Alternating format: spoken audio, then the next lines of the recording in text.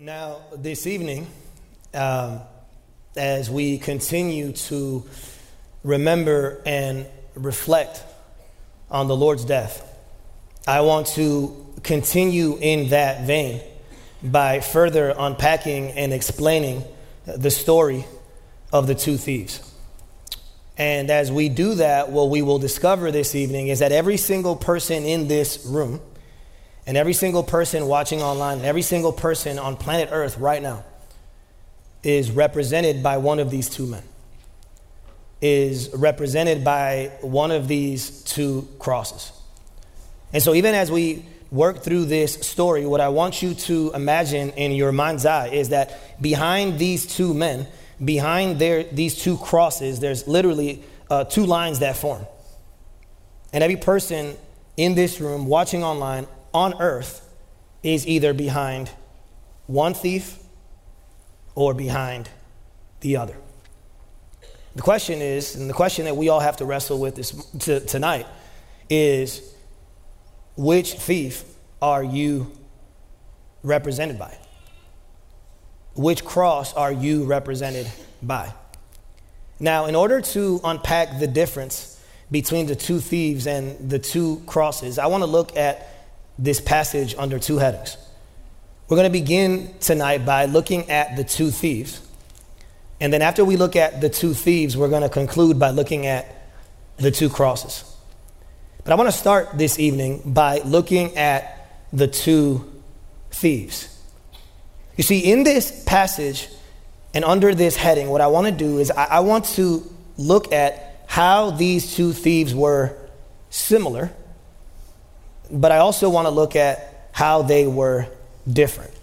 And when you look at the text, what you discover is that they had one thing in common and one thing that they didn't have in common. They had one similarity and one difference. Now, according to the passage, the one similarity that these two thieves had was their condition. And the reason why I say that is because in Matthew's account, he refers to them as thieves. And in Luke's account, which is the one we are looking at tonight, he refers to them as criminals. And so when you put those two terms together, what you discover is that these two men were similar not just in conduct, but they were also similar in condition. The first word that reveals that they are similar in conduct is the word that Matthew uses. Matthew, in his account, refers to them as thieves. The Greek word there is plunderers or robbers. But what's interesting, and this is what most commentators say, in the first century, theft was not a capital offense. Just stealing something would not get you on a cross. And so what that means is that they were thieves, but they were most likely more than thieves. They had to be murderers. They had to do more than just steal in order to end up on a cross. And what commentators guess is that actually these two men were zealots. They were insurgents. They were freedom fighters, just like Barabbas. So there's a good chance that these men followed Barabbas. And out of all of them, the one who got replaced was Barabbas.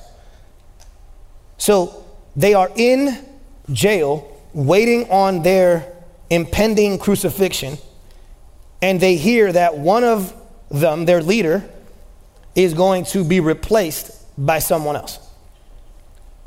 So they were most likely zealots. They were most likely insurgents. They were freedom fighters fighting against Rome. That's the first thing we see, that they were similar in their crime. But that's not the only word that's used to describe them. We find out that not only are they thieves, but they are also criminals. According to Luke, the word that he uses there is criminals. And the reason why that word is so significant is because the word there, criminals, literally means a morally evil, wicked person. In other words, these were not good dudes. These were not good men. And so Matthew's word reveals their crime, but Luke's term reveals their condition. According to the New Testament authors, these men were sinful not just in their conduct, but they were sinful in their condition. That's what they had in common. See, but as we continue to compare and contrast these men tonight, they did not just have something in common, which was their condition. They also had something different about them.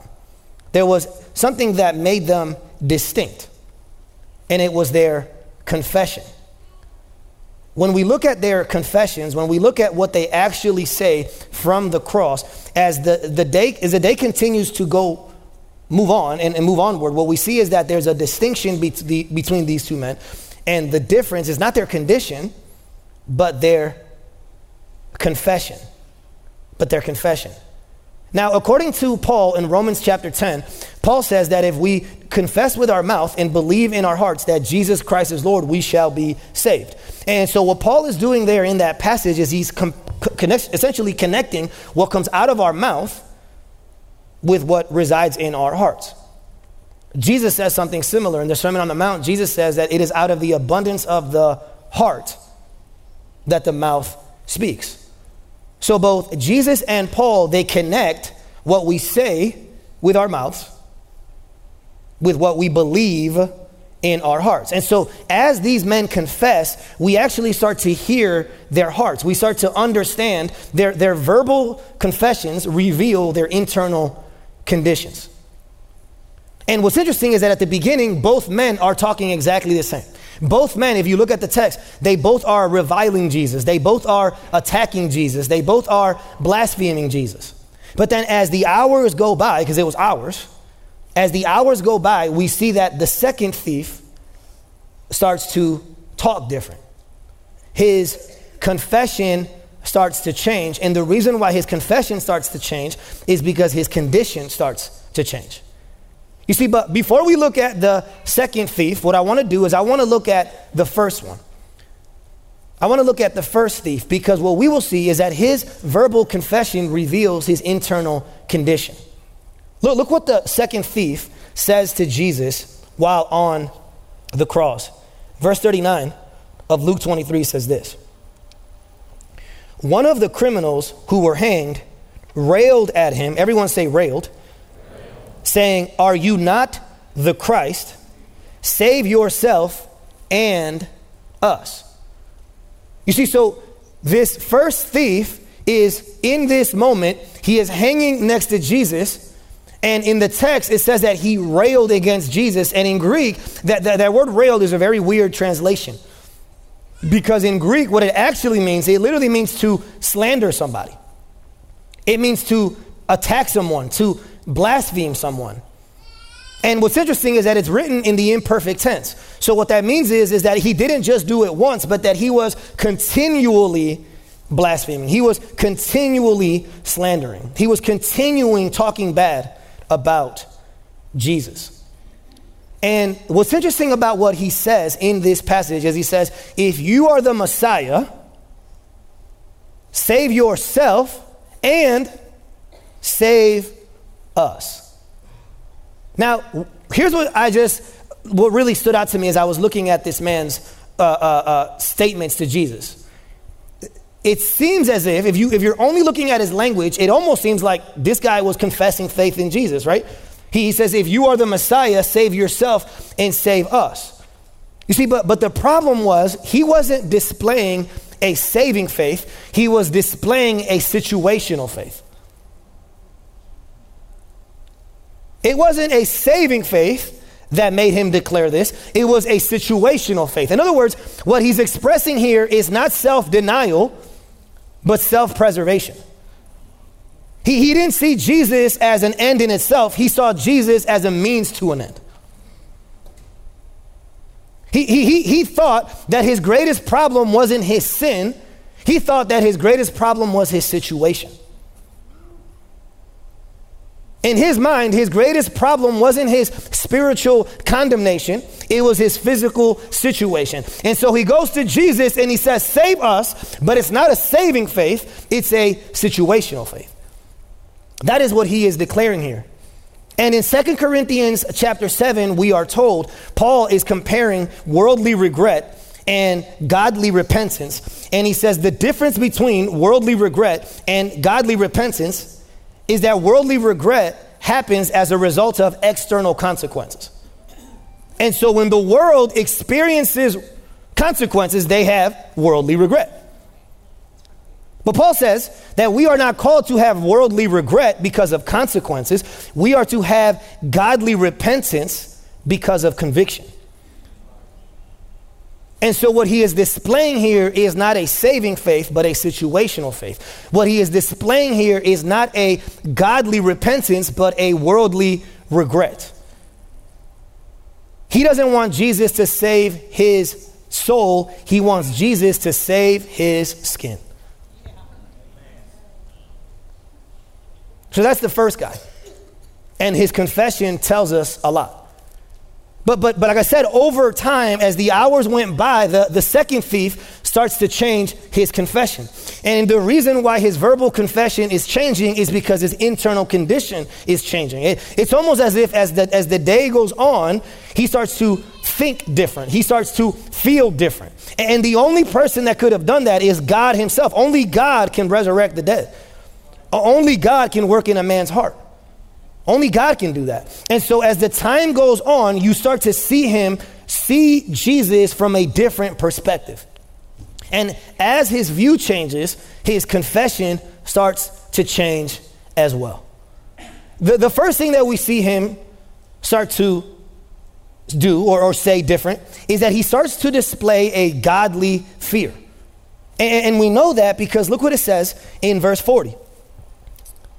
In verse 40, it says, but the other, this is the second thief, rebuked him, the first thief, saying, the word there, rebuke, is a very strong word in Greek. But the other rebuked him, saying, do you not fear God? Everyone say fear. Since you are under the same sentence of condemnation. In other words, he literally starts to display a godly fear. Like his language starts to change, and he starts to display a godly fear. The word there, fear, means to worship, to respect, to revere, to have awe for something. So he literally is starting to worship Jesus as God, and he wants to know why the other one doesn't fear God. So he starts to display a godly fear. But the other thing he starts to display is he starts to display a saving faith. It's not just a godly fear, but it's a saving faith. Because the next thing he says is this. Look at verse 41 and 42. He says, and we indeed justly, the word there justly literally means deservedly or rightly or fairly. He's talking about their consequence. It's right, it is just, it is deserved. He says, and we indeed justly, for we are receiving the due reward of our deeds. But this man, talking about Jesus, but this man has done nothing wrong. And then he says, and he said, Jesus, remember me. Everyone say, remember me. Remember me when you come into your kingdom. So not only is he displaying a godly fear, but he is also displaying a saving faith. And we know that because he looks at Jesus, and he not only starts to change the way he views Jesus, he starts to change the way he views himself. He is aware of his sin, so then all of a sudden, he becomes dependent on a savior. He has an accurate view of himself, and so then all of a sudden, he has an accurate view of Jesus. And we know he has an accurate view of himself because I told you that the word that he uses there is justly, fairly, deservedly, rightly. He looks at the other guy and says, hey, we deserve to be here. We deserve to be condemned. So he starts to have an accurate biblical view of himself. And the moment that happens, then he starts viewing Jesus different. And he says two things about Jesus that reveal a saving faith. One, he says, Jesus is perfect. He says, this man has done nothing wrong. So he sees Jesus as a spotless, perfect, unblemished sacrifice. But not only does he see Jesus as perfect, he also sees Jesus as powerful, because then he looks at Jesus and he says, remember me when you come into your what? Kingdom. And so not only is Jesus a perfect substitute, but Jesus is also a powerful Savior, a King. So he's seeing Jesus in his lowest moment. And he knows not only are you perfect, but you are powerful. So he doesn't display a situational faith. He displays a saving faith. Now, before we move on to the second point, here's the questions that I want you to wrestle with tonight. I want you to wrestle with this. As you approach God tonight, I'm not sure where you are tonight. I'm not sure what you are going through tonight. Maybe you are someone who this is your 20th Good Friday in a row. You've been a Christian for a long time. And to be honest, you're thinking more about the plans for Easter than the person behind Easter. Right? It's just another religious box to check because this is what Christians do. And so maybe for you, right, if you're anything like me, even though you might have already placed your faith in Jesus, saving faith, in this season you find yourself having a situational faith. You find yourself worshiping Jesus because you kind of have to. It's Easter weekend. It's what we do. It's Holy Week. Or maybe you find yourself, and this is true of whether this is your 20th Good Friday or your first ever, or your first in a long time. Maybe you're coming here tonight and you're coming to Jesus, not necessarily for Jesus, but for Jesus to do something for you. Maybe you're coming to Jesus tonight, but you're coming not for him as the end in itself, but as a means to an end. And that's true whether you are a follower of Jesus or not a follower of Jesus. You might be coming here tonight, and even though you want to have a saving faith, you find yourself in a season where what you are actually displaying is a situational faith. And you're telling Jesus, man, I really want to worship you tonight, but until you answer this thing, until you bring this test result back, until you bring my prodigal back, until you help me pay this bill off, until you change that person's heart. Jesus, I really want to worship you tonight. And I will if. Man, I really want to give you my heart tonight, and I will if. See, here's the problem though. And here's how you know that situational faith you're displaying. Because if you're telling Jesus, I will worship you if, whatever the thing that comes after the if, that's your real God. If there's a negotiable and a non-negotiable, and Jesus is the negotiable, whatever the non-negotiable thing is, that's your Savior.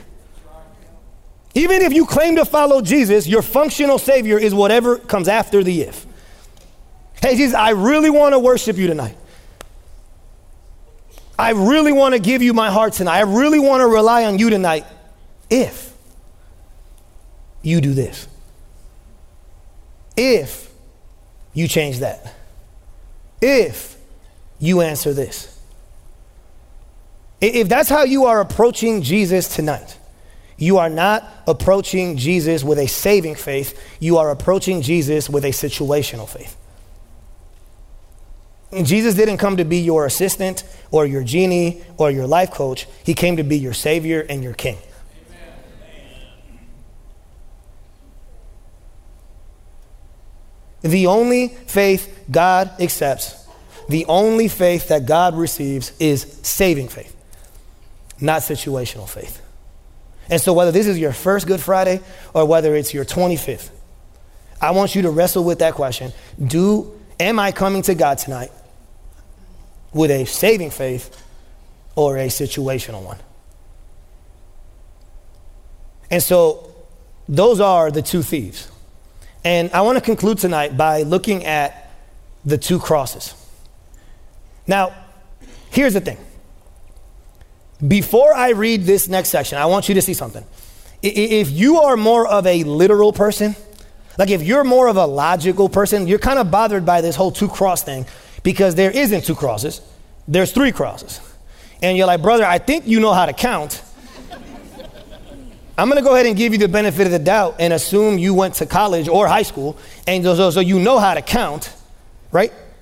That there isn't 2 crosses, there's 3 crosses. But here's what I would argue. And we actually mentioned it in the video before this. Even though there are 3 literal crosses, figuratively there's only 2 crosses. There's only 2. So I'm going to read to you what Jesus says to this man, and then I'm going to talk to you about the 2 different crosses. In Luke 23:43, Jesus says to the second thief, and he, Jesus, said to him, truly, I say to you, today, everyone say today, you will be with me in paradise. So Jesus responds to his request. Jesus, he shows up, and he doesn't show up, he was already there, but he responds to his request. He sees that his condition has changed because his confession has changed, right? And so essentially he says, Jesus, I don't want necessarily you to get me out of this situation. I want you. It's not a situational faith, it is a saving faith. So he goes to Jesus and he makes his request. Now, here's what I need you to know. And maybe you've seen this stat, maybe you haven't, but there's a stat going around, and here it is. The stat says 10 out of 10 people die. I don't know if you've seen that stat, but it's pretty consistent. Every person on earth will one day die. And according to Scripture, according to this passage, when you die and you stand before God, there's only 2 ways to go. You either die on your own cross for your own sin, figuratively, or you die with Jesus on his cross. That's it. Every person within the sound of my voice, every person watching online, every person on planet Earth, when you die, you either die on your cross for your own sin, or you die on Jesus' cross and he takes your sin and your place. And so the question that we have to wrestle with tonight is, which cross are you going to die on? The question that we have to wrestle with tonight is, who is ultimately going to take the penalty for your sin, for your iniquity, for your transgressions? Who is going to take the penalty? The question you have to wrestle with tonight is this: are you going to die by Jesus, like the first thief? Or are you going to die with Jesus, like the second thief? And here's the thing. I need you to understand this. The rest of what I'm going to say is not just for the people here who have yet to place their faith in Jesus initially, but it's also for the people here who have placed their faith in Jesus but forget to do it continually. You see, because when I look at my life, even in this week, even in my preparation for this sermon, I have found myself forgetting the work of Jesus in my place, thinking that if I preach well enough, God will be happy with me. That if I do what I got to do, God will accept me. God will love me more. God will embrace me more. But that's not redemption, church. That is religion. And so even the people here in the room who have already placed their faith in Jesus, our tendency is to forget the work of Jesus in our place. And when we do,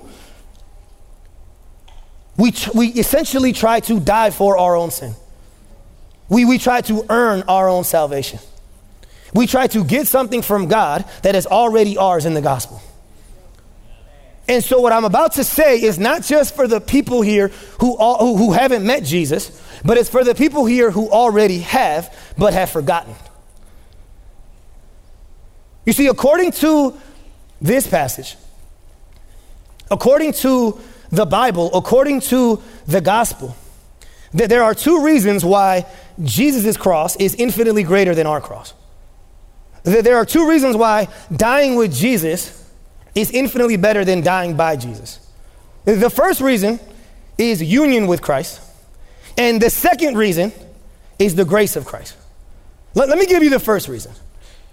The first reason why dying with Christ is better than dying by Christ is because of union with Christ. You know, one of the things that we can overlook when we look at this passage, we can read right past if we are not careful, is that when we read what Jesus says to this man, in English, we can inadvertently put the emphasis on the wrong part of his statement. And what I mean by that is this. For me, when I look at what Jesus says, he says, today you will be with me in paradise. For a long time, I put the emphasis on the word paradise. Like, whoa, that's crazy that we're going to be in paradise. But if you look at it in Greek, the emphasis is not on the word paradise. The emphasis is on the word with. We can miss that. Because if you have paradise and Jesus ain't there, it ain't paradise. The emphasis is on the word with. So what we see there is that the benefit of dying on the second cross is that we die not by Jesus, but with Jesus. In Ephesians chapter 2, what Paul writes there is absolutely fascinating, especially if you read it in Greek. Because what Paul says is that when we place our faith in Jesus, not only do we die with Christ, but then we are made alive with Christ, then we are raised with Christ, and then we are seated with Christ, which is already crazy enough. But when you look at it in the original language, it's all in the past tense. It's aorist tense, aorist tense, aorist tense, aorist tense, past tense. That when you place your faith in Jesus, you are so united with Jesus that in God's eyes, you're already dead with him, buried with him, raised with him, and seated with him, church.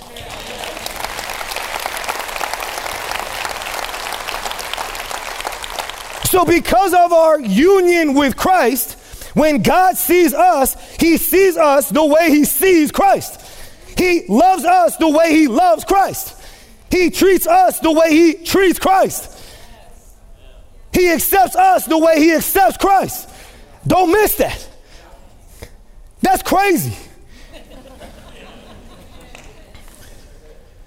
And then what's beautiful is that if that's true, that we are united with Christ, what the Bible teaches is that in order for us to take his place, he had to take our place. And so at the cross, Jesus received the wrath of God so that we might receive the welcome of God. At the cross, he took God's condemnation so that we might get God's commendation. At the cross, he was numbered with the transgressors so that we might be numbered with the righteous. At the cross, Jesus was booted out of God's presence so that we might be brought into God's presence. Come on, church.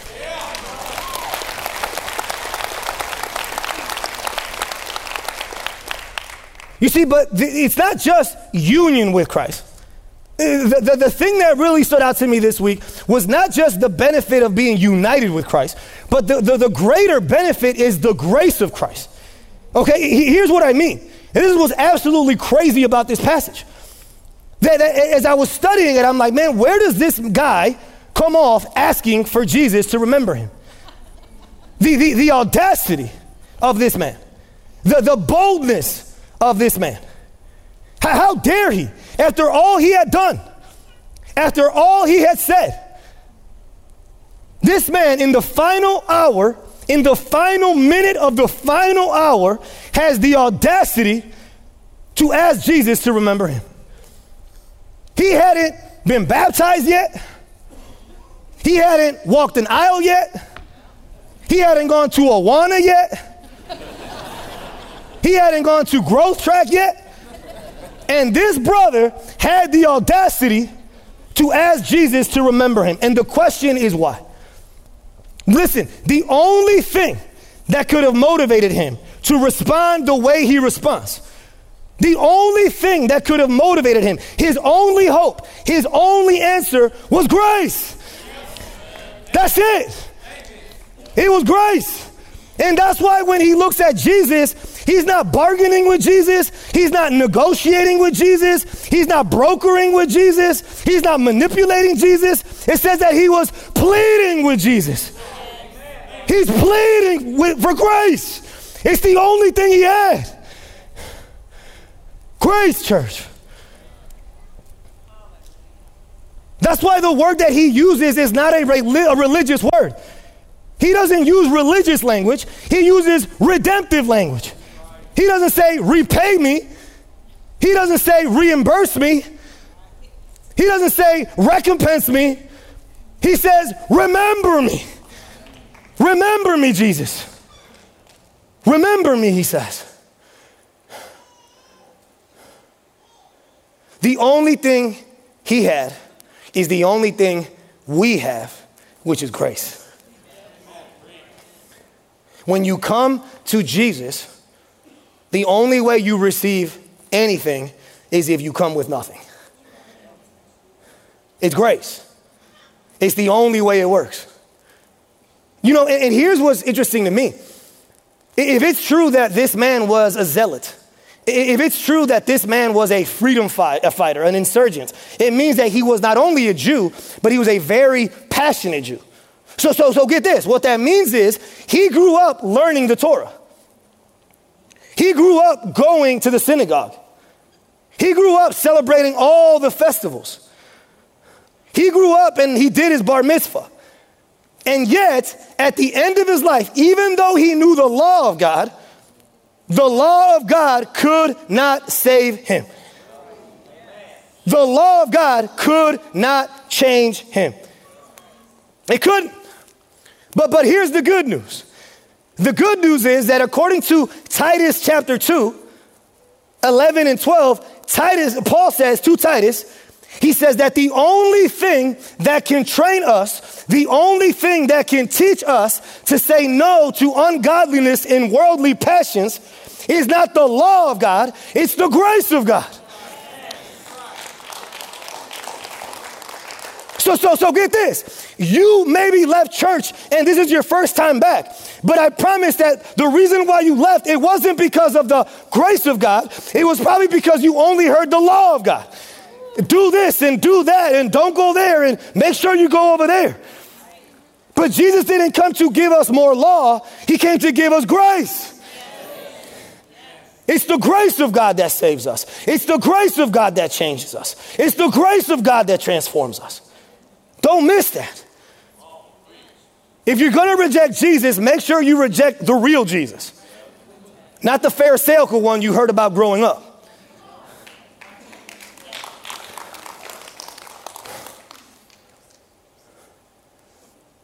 That's why one of my favorite hymns is Amazing Grace. And what's beautiful about the hymn, Amazing Grace, is that according to John Newton, who wrote Amazing Grace, according to the lyrics of that song, he says, what enables the blind to see? Grace. What enables the lost to be found? Grace. What enables the wretched to be saved? Grace, church. Don't miss that. You see, but a religious person doesn't know what to do with this passage right here. A religious person who's either in Christianity or some other worldview, they don't know what to do with this passage. And the reason why they struggle is because they don't get grace. They don't want more grace. They want more law. They want more rules. They want more religion. And so what they try to do is like, oh, okay, I get it. Well, maybe the reason why he responds the way he does is because maybe he came from a better Jewish family. Maybe he had more verses from the Torah memorized. Maybe he had a softer heart. Maybe he had a more tender conscience. Maybe he was just sensitive to the things of God. No, I refuse to accept that as an answer. No, there was nothing better about him than the other guy. What saved him was grace. It was grace. If you try to minimize the problem, you will minimize the answer. If you try to minimize his sin, you will minimize the salvation. Stop minimizing what Jesus came to do for you. Grace. only grace. Pure, unadulterated, USDA approved grace. Come on.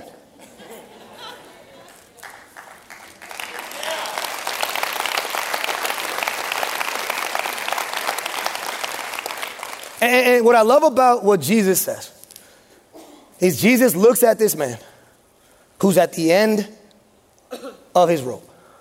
He looks at this man and he says, truly, I say to you, today you'll be with me. Don't miss that. Because I'm not sure what you've heard before. I'm not sure what message has been preached to you. But Jesus says, today you will be with me. He doesn't say, hey, after you go to purgatory, you'll be with me. He doesn't say, hey, after you read your Bible for a year, you'll be with me. He doesn't say, hey, after you get baptized, you'll be with me. He doesn't say, after you walk the aisle, you'll be with me. He says, today you'll be with me. Today. And I want you to know, there's no such thing as hypothetical grace. There's no such thing. Jesus didn't come to bring hypothetical grace. He came to bring actual grace. So Jesus doesn't want to just give you grace tomorrow or next week or a month from now or next Easter or at the end of your life. He wants to show you grace today, it says. Today.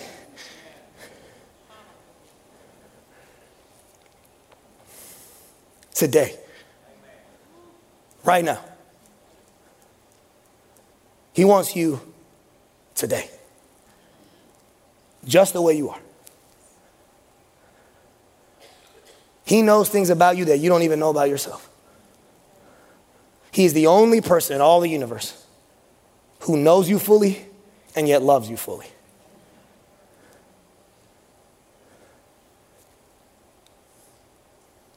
And what I love is that the only gospel writer that includes this story is Luke.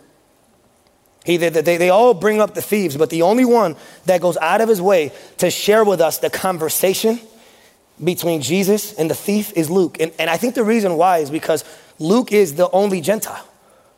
He's the only outsider. He's looking at this story thinking his whole gospel is to people who are outsiders. So if you feel like an outsider tonight, if you feel like you've done too much, you've gone too far, if that's what you think, the Bible says that where sin abounds, grace abounds all the more. And so if you are broken, if you are disenfranchised, if you are a sinner, if you are all those things, guess what? That's exactly who Jesus came to save. Because he didn't come to bring guilt. He came to bring grace. Amen.